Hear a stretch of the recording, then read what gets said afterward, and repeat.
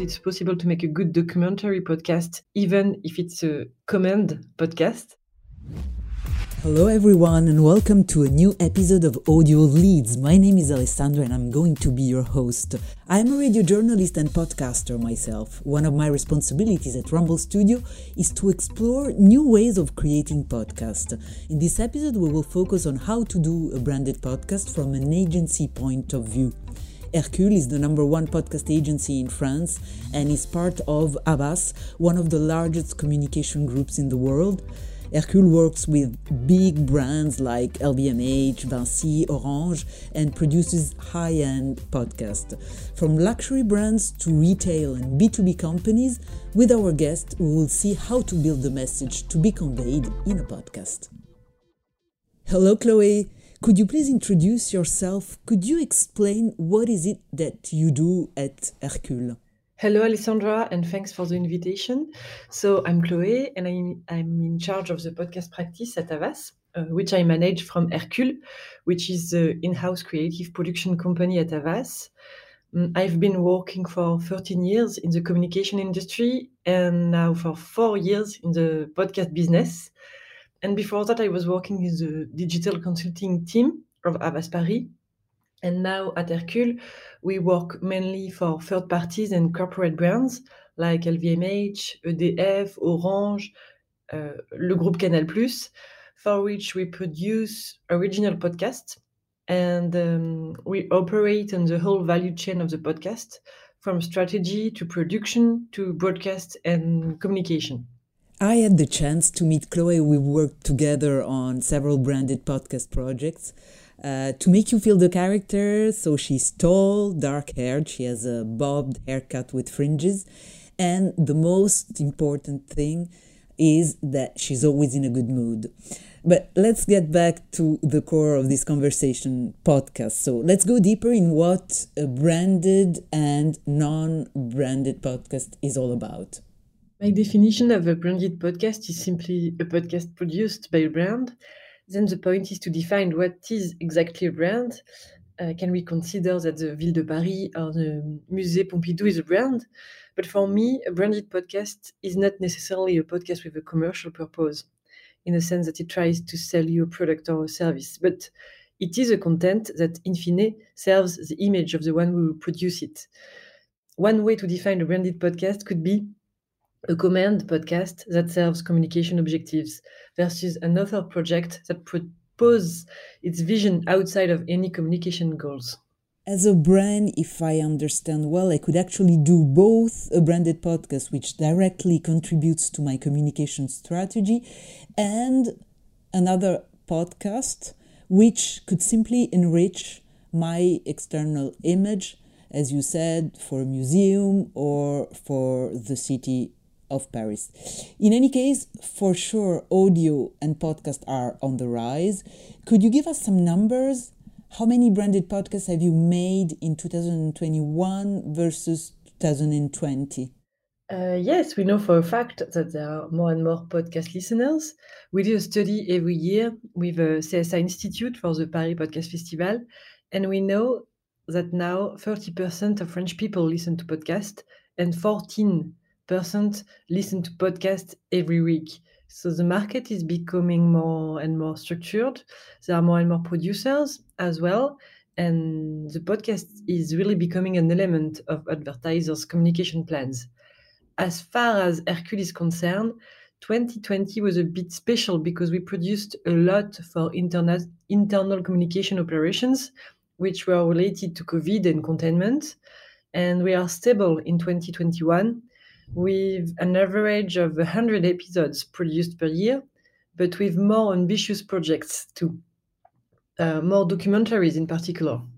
Great. Can't wait to see this work develop in less than 3 years activity. You're doing great strides. But now I'm really curious to know what is the first question that you ask to a brand that comes up to you with the idea of doing a podcast? The first question I would ask is a simple one. What is your objective? What is it that you want to say? Why do you want to say it with a podcast? And who do you want to talk to? So very simple, but essential question. Back to your beginnings, Chloé. When was your first branded podcast? How was it? What difficulties did you encounter in the beginning? Please give us some examples. The first branded podcast I worked on was for Orange, I think, and it was a fiction podcast. So I'm not sure it's very representative because it was like starting with the North Face, you know. Fiction podcasts are not the more common for brand, and it's also very challenging in terms of production. The first difficulty was to find writers who could write for audio purpose because I really think audio fiction need a specific expertise in terms of writing. And then at the time we had to produce in a very short time, which was not very comfortable. And we also had to invent everything in terms of communication and media. So it was a pretty intense first. But what I learned from it is one, think audio first in terms of content, and two, always think about the distribution since the conception of your podcast. Okay, so audio is not video, is not about writing, is a special way of communicating that you have to take into account. And very, very important, tell the whole world that you're doing a podcast. Communicate as much as possible on what you're doing. Chloé, you've been doing branded podcasts since a few years. What has changed since the beginning? What is the one mistake you won't repeat? I guess the main thing that changed is that podcast has become a thing. More and more listeners, more and more producers, and more brands that want to do podcasts. The one mistake I won't repeat, I don't know, I guess there are more than one, but maybe it would be saying, okay, we'll do it, even though I knew it won't work. Not challenging enough the client brief. And also what I said earlier in terms of communication, I really think distribution has to be on the table since the beginning of the project.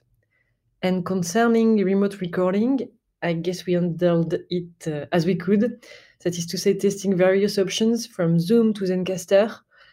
And now when we record remotely, we try to do it with a good mic, but we mainly try to get people back into the studio. Many changes. Remote recording remains an issue, like our conversation today, which is remote and asynchronous. In terms of new formats, did you develop new ways of telling stories? Could you give us a few examples?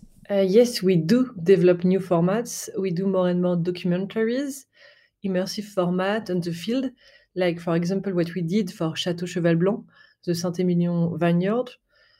For this project, we really wanted to follow the rhythm of the winery over the course of a year, and we wanted to bring the listener closer to the field. And the other way, we also test new hybrid formats with audio and motion to be distributed directly on social media. For example, we are now running an employer brand campaign for LVMH, mixing 1-minute audio testimonials and illustration. So it's not exactly a podcast anymore, but it's certainly a way to meet larger audience with an audio-based campaign. What about another kind of a story? Sound design, what's the importance of it and according to what format? Sound design is a huge part of our work, obviously. And of course, it depends on the type of podcast. But I think it's important to have a distinctive sound signature, even for a talk show or an interview. So yes, I think it is mandatory for intro and outro, unless, of course, it is an artistic choice not to have music. And for the rest of the episode, it's very useful in terms of rhythm, when you want to highlight something or convey a certain emotion. And music and sound are a language in itself, I think. As far as I am concerned, what I prefer is when we succeed in using the sound of the place where we record to turn it into music, like we did, for example, with Château Cheval Blanc. As I was telling you in the beginning, HRCLS is the #1 podcast agency in France and is part of Avas, one of the largest communication groups in the world. Now we get to the point where we would like to know how long does it take to produce a high-end podcast as you do, Chloé? It really depends on the type of podcast, but I would say it can be from 1 or 2 weeks for a very simple podcast to several months or even a year for more ambitious projects. How much does it cost? Again, it really depends of the type of podcast you want to produce. It could be from 2,000 euros per episode for a simple interview or talk show to more than 10,000 for a fiction with a lot of writing, actors, original music, and so on. And if you don't have the required budget, I would suggest maybe don't do it, or maybe change the format and try something more simple in a test and learn approach. Podcast is a marathon, not a sprint, but brands need to go fast. What is your advice to brands to make their podcast become famous? The more important thing is start with a good story, a story people want to hear and a story you are legitimate to tell. Then take the time and need to produce it the best you can. And don't forget to tell the world your podcast is out with a solid communication plan. So what is the podcast you're most proud of in terms of quality-cost ratio and visibility? I would say the podcast we did pro bono for La Maison des Femmes, which is called Réparer les violences. It's a documentary in immersion in La Maison des Femmes de Saint-Denis, which is a house attached to an hospital in Saint-Denis, which is north of Paris. This house takes care of women victims of abuse. Let's listen to a snippet of this podcast. La Maison des Femmes, bonjour. Ça va, asseyez-vous. Donc je m'appelle Sophie, je suis arrivée à la Maison des Femmes fin 2018, période à laquelle j'ai dû... It's an important cause, of course, but it also proves it's possible to make a good documentary podcast, even if it's a command podcast. And it was on the Apple Podcast Top of 2021. We have reached 100 listens as of today in less than 6 months, so it makes me very proud. Wow, 100,000 listens in 6 months. This is definitely a success. We unfortunately get to the end of this conversation. Thanks for highlighting the different levels and types of branded podcasts. We can see that the range is indeed very wide, depending on the formats and means of the brand or institution. One last question. You're recording remotely and asynchronously. How do you feel about this recording experience? It's kind of weird, but also it's a good thing to have time to think of what I'm going to say. Yeah, this is definitely one of the advantages of recording remotely and asynchronously. Thank you so much, Chloé, for joining me on today's episode of Audio Leads. It's always a pleasure. See you very soon. Thanks again for the invitation, Alessandra, and I hope to see you soon in real life. This conversation is recorded asynchronously on Rumble Studio. You want to record your podcast faster and easier? Get a free trial by going to our website rumble.studio. Thanks for listening to this episode of Audio Leads. If you enjoyed this conversation, follow us on our social channels, LinkedIn, Twitter, Instagram.